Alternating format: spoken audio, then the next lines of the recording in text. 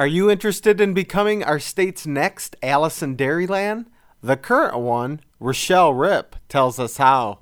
In May, the 66th Alice in Dairyland will be selected in Calumet County, and it's a very long process that begins here in January. The application is now available. It's due January 11th, so I encourage any young ladies looking to get into this amazing job to take a second to apply and to begin the road of becoming Alice.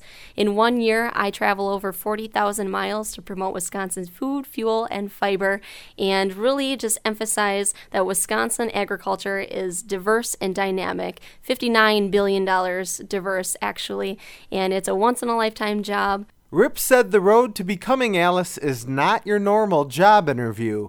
The application is due January 11th this year, 2013, and the first step is a preliminary interview, which will take place in February, and from there, 6 finalists will be selected to compete in May for the finals in Calumet County.